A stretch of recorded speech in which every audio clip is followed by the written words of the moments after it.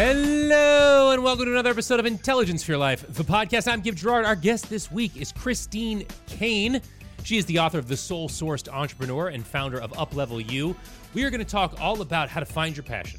We're going to talk about the importance of finding your passion and the importance of tapping into that to make big, confident life changes. I'm very excited to bring this to you. I have been bringing you guys a lot of interviews like this right now because I think this is an important time for it, and I think Christine is a great voice for you guys to hear when it comes to making a life change in the context of what we're all going through right now. So stay tuned for Christine. In a second, I'm also going to give you guys two quick pieces of intelligence that you guys can use to get yourselves through the week or to share with your friends at the holiday table this Thanksgiving week, whatever it is that you guys want to do with it. But I got that coming up. But first, a couple of words from our sponsors, including Rocket Mortgage. The Intelligence for Your Life podcast is presented by Rocket Mortgage. Home loans that fit your life, Rocket can.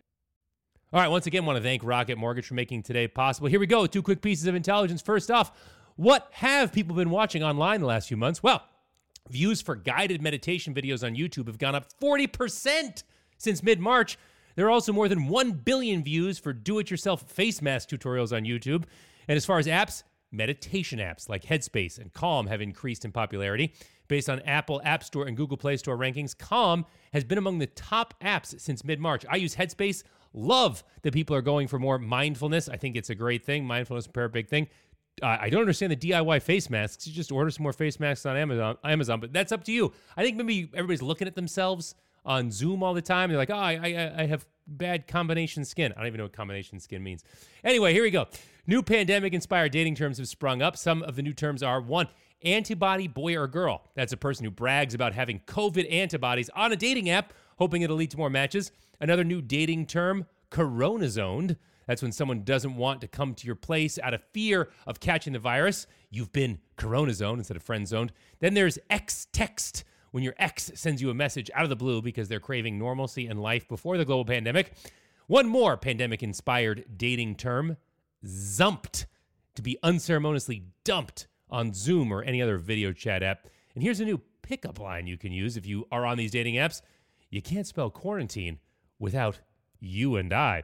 All right, folks, there's two quick pieces of intelligence you guys can share with your friends or talk about at the Thanksgiving table, the Thanksgiving Zoom call this weekend. But here, without further ado, is I'm very excited to bring this to you, my interview with Christine Kane. Christine Kane, author of the new book, The Soul-Sourced Entrepreneur, founder of Uplevel You, which is a business coaching company. We're so excited to be able to talk to you today. Thank you so much for coming in with us. I'm delighted to be here. Thank you so much. Now, your story, and I believe you cover you cover it in the book. You were a regular workaday person, and then you quit to follow your passion of being a songwriter, and then you built 2 additional businesses. So I think there's a lot of people right now who just think one quitting is enough, but you've quit like a job and a passion, and then fallen into success. So I guess what I want to teach people today is how they can do that themselves. But first of all, explain how you had the moxie, the gumption to actually quit a regular job to become a singer-songwriter, which was your first big quit. Yeah, that was the first big shift, and I do think you're right. There's so much desire for a different way this year. So for me, it was right out of college, and it was that sense of surely there must be more than this cubicle job. And I had a job at a PR firm. It was pretty reputable, and all the adults approved of me. And there was this deeper calling, this deeper longing, and this very large dissatisfaction. And I started, interestingly, I started writing in my journal. I'd heard so many people talk about setting goals and having visions and writing lists of intentions, and nothing was really working for me.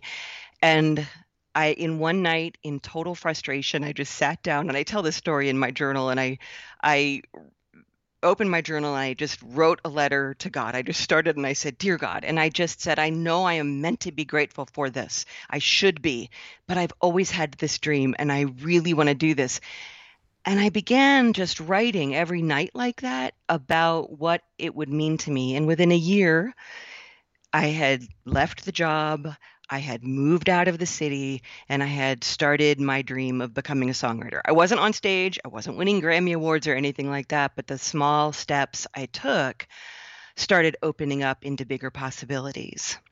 Wow. Okay. But so you talk about like, so I'm a big fan of journaling. I'm a big fan of goal visualization and goal setting. Like I have a journal, a planner that is oriented around turning your big overarching umbrella goals into daily steps. And that's a pretty traditional. There's a lot of different planners that do that. There's a lot of people that talk about how to do that, but you really flipped it on its head and turned it into a narrative, right? Well, yeah, because what you're describing is one way of doing it, and a lot of people are great at that. That really, you start with the outline, you move inward, and the things start coming to you. Some people, and I think this is what soul sourced kind of refers to, they're more of the idea comes first and it starts to bubble up from within.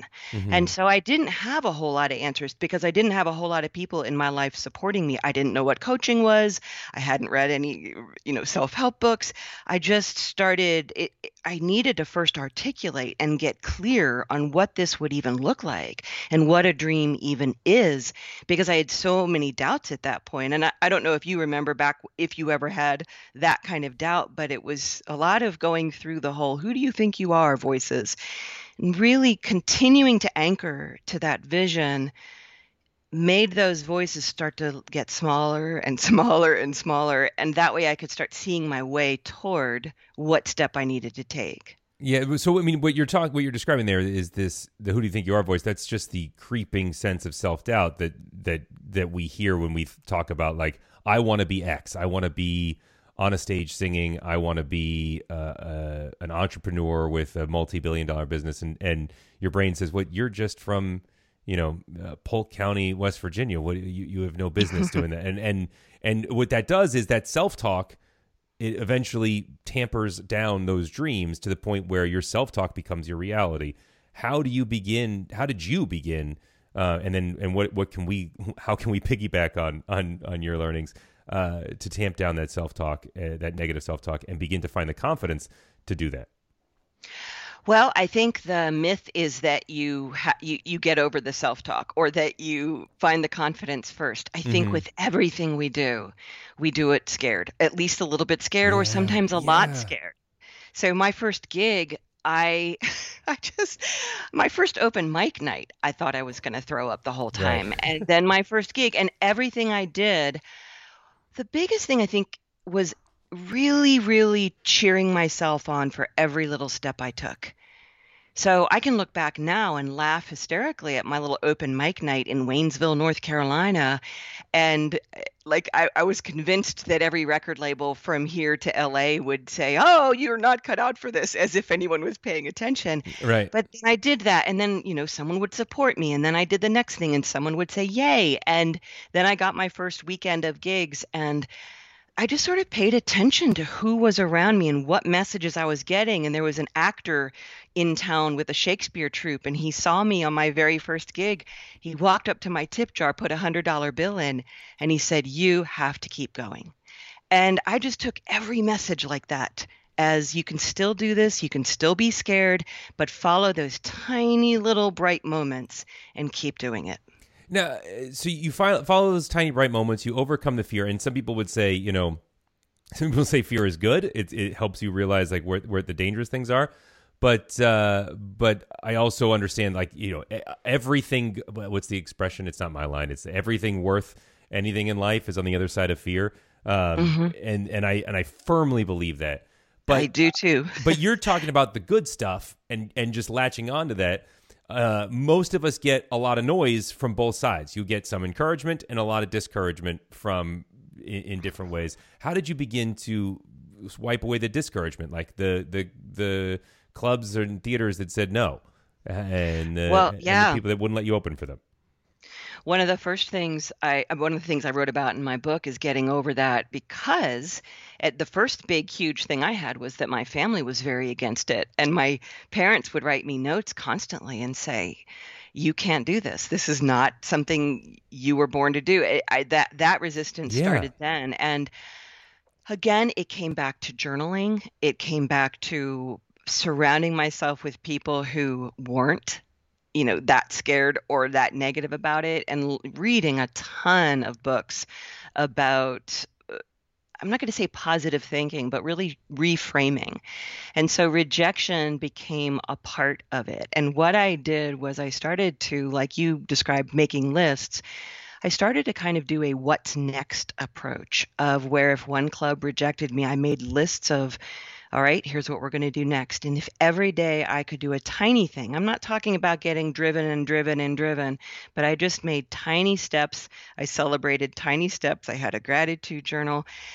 And it sounds like it's one big, huge moment when, oh, now I'm a singer-songwriter, but that was what kept me moving forward the whole time. And I always call myself the poster child for fear, because I think people can look at it and say, oh, look at you. You made 7 CDs. You've created 2 businesses. And all of it was done scared the whole time. Well, I think we all have a tendency, right? We look at things and we think of them as foregone conclusions, and we think of them as foregone conclusions when we look back on them. And we also think of, or we add a certain amount of mystique to the founders so that that's just because that's their thing. Because when it's a foregone conclusion, you go, oh my gosh, they had the idea for Spanx. So of course, they had that moment of genius, and then everything else just fell into place. But the whole process of building something like what you did out, or it's not a foregone conclusion. And every day you wonder, am I spinning my wheels? Am I moving in the wrong direction? This is not an inevitability that is guaranteed to arise. This is this is my life every day. And I think the challenge is that when you haven't done something like that, the thing people seem to think is as if Sarah Blakely or Steve Jobs all sat there and had certainty. And the thing about being an artist, a creative, anyone doing anything big in the world is that you start to develop a very intimate relationship with this thing called uncertainty. Yeah. And at first, it feels like it's going to kill you. Like you really do land on your knees a lot. And I remember my first gig sitting in a car in between sets with one of my friends who was a seasoned musician. And I said, you people are nuts. This is crazy, because I was so out of my body, uncertain and new and all that. But you start to learn how to process that. You become a really good filter. And I'm sure you turn on with your radio show, you could probably do it in your sleep now, but at first you were probably very scared. But our bodies are amazing instruments, our brains are amazing instruments. And what was scary last year isn't as scary this year. And I always say every time you up level, you create a new normal, and then a new desire comes up, and now you're moving up into a different territory, throwing off more fears that seemed like they were going to hold you back. But I think the biggest thing is understanding that uncertainty is always part of the game, and that certainty is an illusion anyway. And I know that's one of those things that makes me sound like I'm being all Zen and Buddhist, but you start to realize there is just an illusion. Nothing certain. Yeah. And like that's the biggest gift that the pandemic has given us. Whatever your thoughts are about the situation, it's given us this look, and it's for a lot of people, it is objectively a difficult time. But the big gift that we can walk away with right now is to be able to say what I thought was strong ground, that I had a flourishing law practice, and now all of a sudden I have no clients and I can't even go to court. What you thought was the solid, certain route, the easy route, is uncertain. You now realize it's uncertain for everybody. You were just playing a slightly statistically more likely game than an artist. And that is so true. I have a coaching mastermind of entrepreneurs, and it's called M Club. And when the pandemic hit, the first thing I did was I went into our Facebook group, and I had a graphic created, and I changed the name to the Resilience Crew. And the tagline was Bringers of Light, Masters of Uncertainty, because I wanted people to understand that we're still doing the work we do, but our whole job is to be able to navigate all of the unknowns of having a business and what's going on now. And we're all now in this together. I have an inkling what you mean by masters of uncertainty, but bring out what that means, because that seems on its surface like an oxymoron. You can't master something that is uncertain. That's such a great thing that you pointed out. What I mean by, and the way I continue to teach it to my clients, is really it's about presence, because you can't master uncertainty, but you can be in this moment, looking around right now. And that's where our ideas come. That's where our, like, the insights come. We don't think things up. We think our brains are in charge of everything, but if you think of every great idea you've had, it didn't come from obsessing. It came when you were in the shower or Yes. driving or Yes. walking.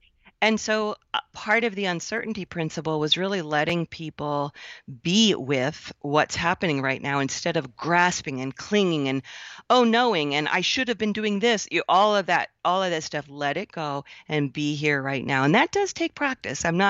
I'm not saying it's not a big ask. It is. One of the things that I always bring up, to talk about, we're talking about the regret element, where you go, I should have been doing it up until this point. There's a great Chinese proverb that I use to motivate myself when I go into a spiral of regret of things that I should have done before, and it's the best time to plant a tree was 10 years ago. The second best time is today.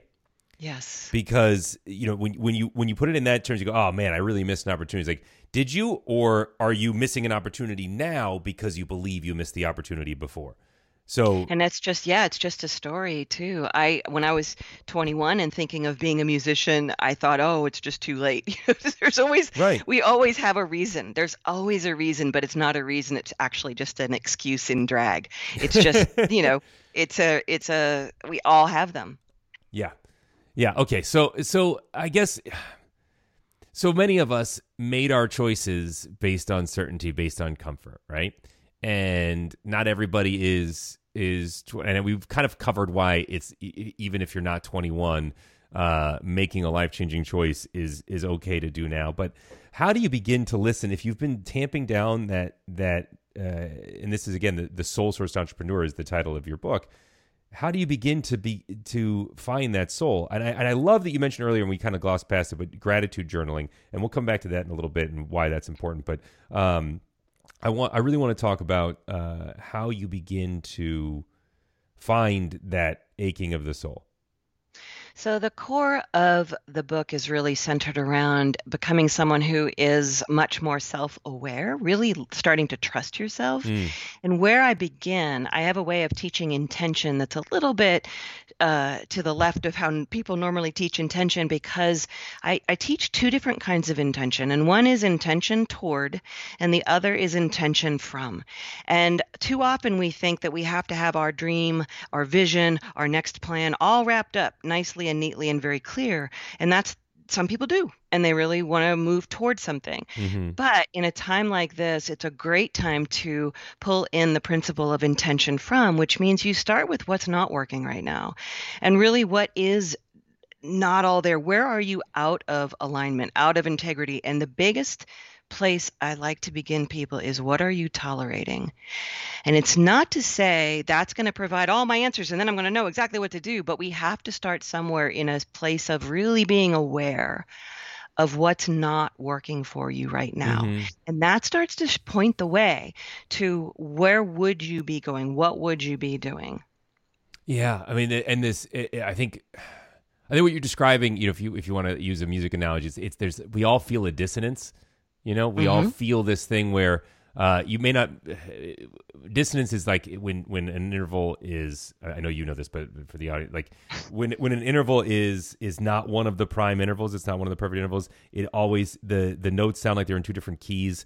That sound, it's sort of like a weird throbbing sound that just like a clank on the keys is dissonance. And we feel that in our lives. Even if you're not a music theory person, you can sense it when you hear it in music, and sometimes it's used on purpose, and sometimes it's just a bad note. But the point is, we feel it in music, and I think we feel it in our lives. But I think what we've done is we've turned off that antenna for hearing dissonance, and we gotta reprime that engine.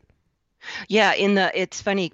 The one way I would also add to that is I had a mentor, and I tell the story in the book as well. I had a mentor who said to me that you can set intention, and when you set intention, that's one level of it. But to anchor back to your dissonance thing, he talked about a concept called chaotic vibration, which is where you can set all the intentions you want, but if you have all kinds of things out of whack in your life that are actually operating at a different vibration, he would say, Mm-hmm. then it's actually running counter to you. And the example that I use in the book is that when I had set my life up and set my dreams up to be a musician, I had all this old furniture in my basement that I had bought back when I was sort of struggling in life trying to make it as a musician. And then when I started to make it, that furniture was still there. And when my mentor asked me about why is that still there, I said, well, I guess in case music doesn't work, I'll have my old furniture. And he said, so you'll be out on the street, but you'll have that bookcase. And when we laughed about it, but he said, Christine, you have something in the foundation of your life, your basement, that basically says, I will fail. And that's why Mm-hmm. this is here. And he linked it to you can set all the intentions for your success, but if your life is not completely congruent with that, then you're going to have problems and struggles. And so there's so many, that's part of why I want to bring that up is because there's so many places you can start that doesn't necessarily have to be, I have my intention all lined up and now I'm going to go for it and take all these actions. Some of it can be just cleaning up some of the ways that you're out of whack in your own life and you know it, and things you've been ignoring, like I said, things you've been tolerating. Yeah, I mean, that's it's the burn your ships analogy, right? When Cortez landed Yeah. in the Americas, he burned his ships so his men wouldn't desert, and then they had to build ships to leave. They'd have to set up in the Americas. There was no other there was no other possibility. So It's like setting a deadline, setting a yeah, date, having your workshop, whatever you're going to do, you put it on the calendar and you go for it. so that kind of blocks the intention. I mean, I don't want to get into super woo woo here. I want to keep it kind of anchored to, actionable stuff. But when you hold on to things, whether it's furniture or maybe it's a job that you have to skip gigs for, I mean, whatever that thing is, we hold on to stuff that keeps us anchored to the life that is not that I forget how you call it. I call it dissonance. You call it It would not keep satisfying. my mentor, yeah, chaotic vibration Yeah, or out of congruence. yeah. So these incongruent elements of our lives, we hang on to them because they give us a false sense of security, and that blocks us from the intention of being able to move forward. I mean, like, why is it inherently wrong to hold on to that stuff? Like, I get a sense of why it is because when you plan on when you have a backup plan, you don't grind as hard on the go forward plan. And I would take a step back there to say, I don't want to say that it's inherently wrong necessarily, because all of what we're talking about is somebody managing their own life, their own personal power. Let's Right. put it that way. Right. And so it's not about wrong or right, but I think people are ruled by a lot of different elements that they aren't even aware that they're ruled by. And so some people are, it's all about other people's opinions. And so they hold on to things because what would they think if I left this, job, what would they think?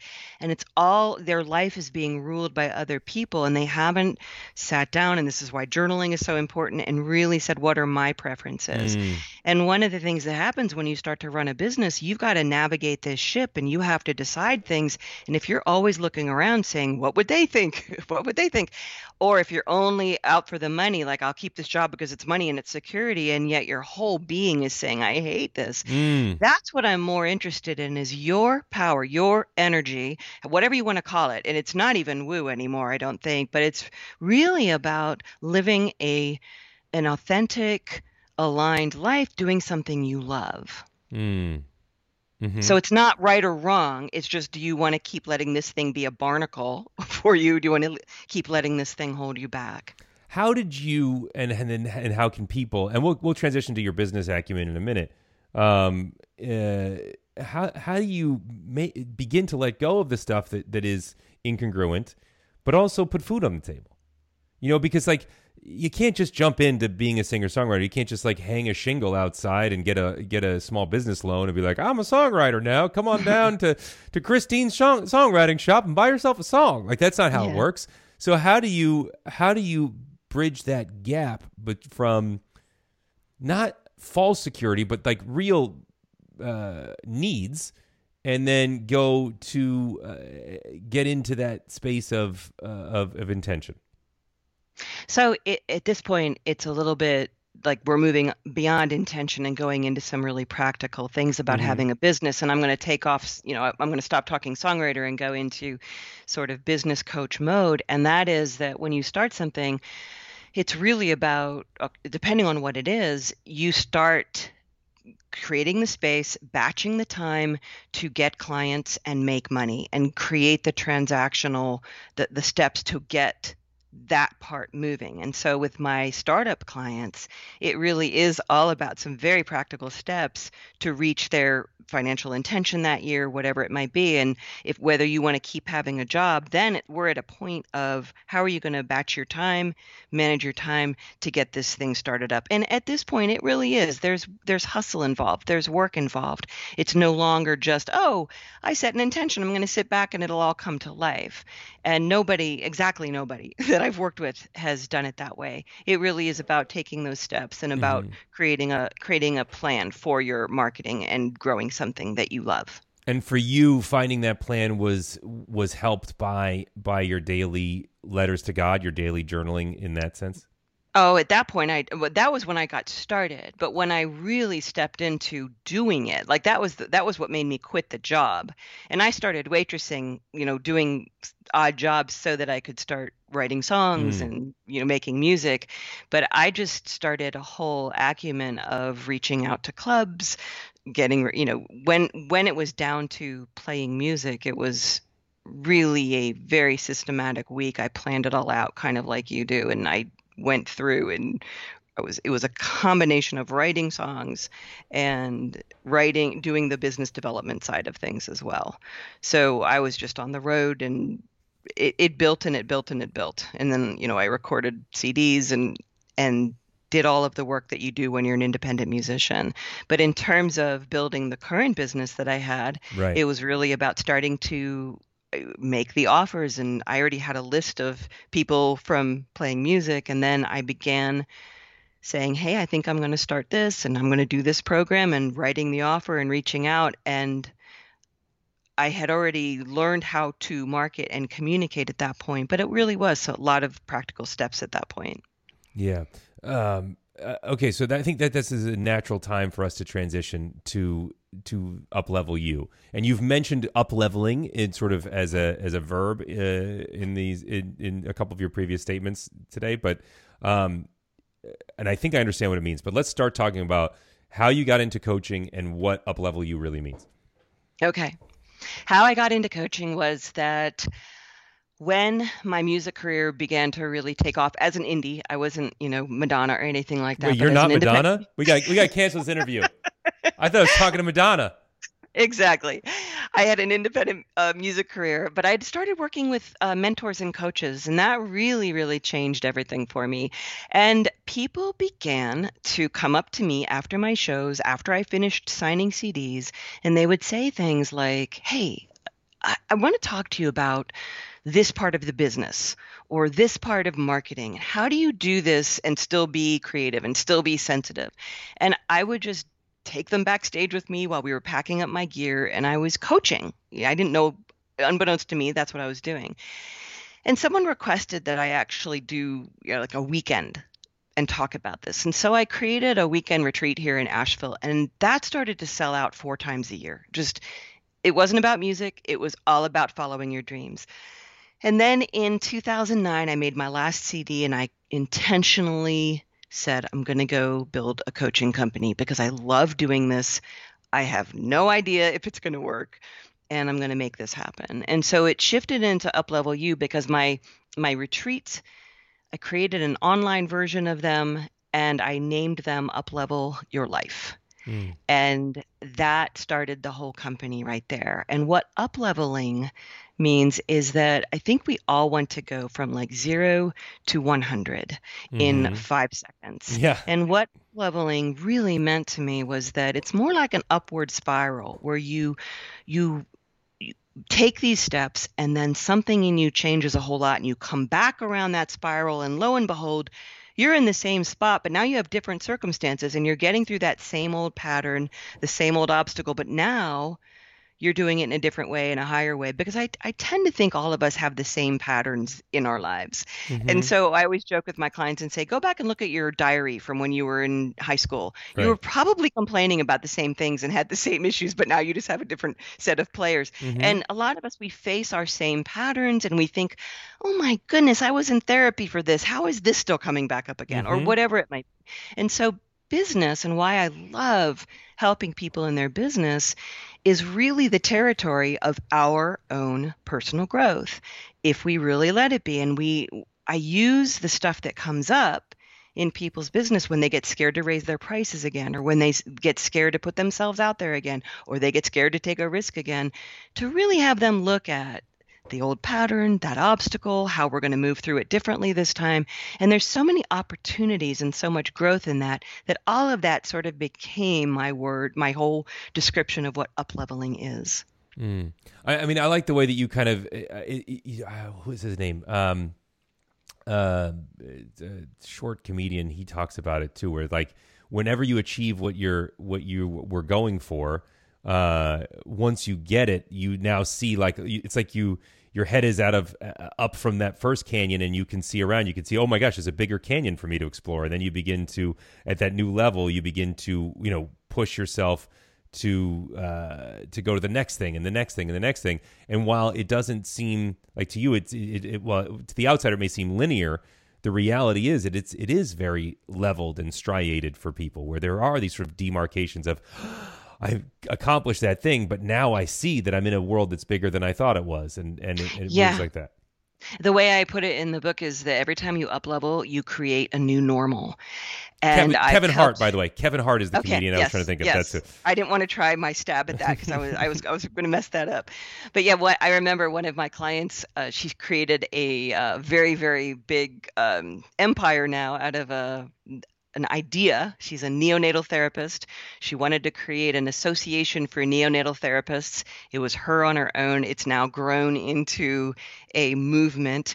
And when she first was in a room with a whole bunch of pharmaceutical companies asking for corporate loans, and she texted me and she said, oh my goodness, I'm playing with the big boys now. And she was terrified. And now I look at her and it's just like she'll send out emails. We've got our new corporate sponsors all lined up for the year. And it's just normal for her. But she has new things that scare her. And this year they had their big, huge event in April and had to cancel it. It was their 10-year, annual conference with thousands of people coming, convention hall, and they switched it all online within 2 months and did not lose a dime. In fact, they added people globally.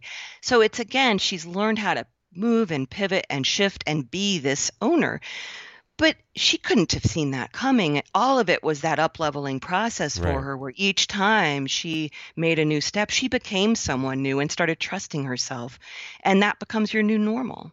Well, what's incredible about that is, it also points out that if you're not constantly doing this process that we're talking about, if you're not constantly trying to figure out what you're supposed to be doing, even if you think you've achieved your success, the uncertainty of life can get you. So there is no point yes. in even anchoring to things that have worked for you. You have to be constantly reevaluating in this way. And that's so true. And that, like, when you asked me, how did you get over all these fears and what was the process? Some of it for me, like in music, the more I did performances, the less I feared performances. The Right. more I called venue owners, the less I feared the venue owners. You begin, it's something can't scare you over and over, the more if you're just doing it. And if you look at working out, that first time you go back, if you've been off for a while, you feel like death. And then you go back the next day and you go back the next day and it's not as big of a deal. Everything is like that. Everything is like that. You begin to just develop a sense of yourself and trust yourself. Yeah. Yeah. I mean, and I think we all kind of want to get there. I mean, you've given us such an amazing blueprint for how to begin to do this. I want to end by talking about getting back to this practical step that I happen to love and that a lot of people have talked to me about, which is the practice of daily journaling, both your intention, your plan, your goals, And whether you do the narrative style that Christine's been talking about, or if you do, the outline style that we also briefly mentioned, I think that's just a really important thing for us all to be doing. But also gratitude journaling and why that's so important. And how does that play into what you briefly mentioned it earlier? And I want to understand how that plays in, because I've heard a lot of people talk about that. Yeah, and I actually take it a little bit of a step further. I teach something I call gratitudes, gifts, and gains, so that people are looking not just at the gratitudes of what they're grateful for in their life, but also at the gifts that they've gotten from people around them, things that sort of were attracted to them. And then gains are things that they've done, little small achievements each and every day that they recognize themselves for, because I think not enough of us appreciate our own achievements and what we've done in the world. And so I think it is enormously important, especially when so many of us right now, the temptation in a time of uncertainty is to constrict and really pull inward and get really small. And you can only grow by expanding. As they say, cells are not either expanding or contracting. Cells are either expanding or dying. Right. And so that's how we're the same way. It's like, so having a practice of looking out of you and recognizing what you've accomplished, what gifts have come into your life, and what you're grateful for that's currently in your life really does. It's a game changer for everybody. And we've heard that so many times. Yeah, for me, the more that I practice thinking of things I'm grateful for, the more I'm grateful minute to minute as I go through my life. And that is a real game changer for me. It is. Yeah. It really is. Well, I've taken up a lot of your time. Christine Kane is our guest today. The book is... The Soul-Sourced Entrepreneur, and it is called An Unconventional Success Plan for the Highly Creative, Secretly Sensitive, and Wildly Ambitious. And we can get that Amazon, or you have an individual website? Well, Amazon, of course, and your local bookstore as well, and you can go to soulsourcedbook.com. So Soul-Sourced Entrepreneur, a link to where you can buy it is in the show notes. Pick that up so that you can begin to make this kind of change in your life. What better time than now? Honestly, I mean, I've been spending a lot of time in this quarantine, in this pandemic, reevaluating my priorities, reevaluating what it is in my life that makes my soul sing. What a better time than now for you guys to be doing the same thing. Christine, 2 last questions I asked them to everybody. First and foremost, if people want to follow up beyond buying the book, which we're all going to do, what is one thing we can all start doing? Where can people follow up with you? They can visit ChristineKane.com, and all my contact information is on there. I'm also on Facebook and all the social media channels, and very accessible there as well. So link to ChristineKane.com, which has a link to all of our social media channels in the show notes for you guys. One last thing, and I kind of accidentally started asking it before, I just had to have it. What is one thing we can all start doing today that will make our lives a whole lot better?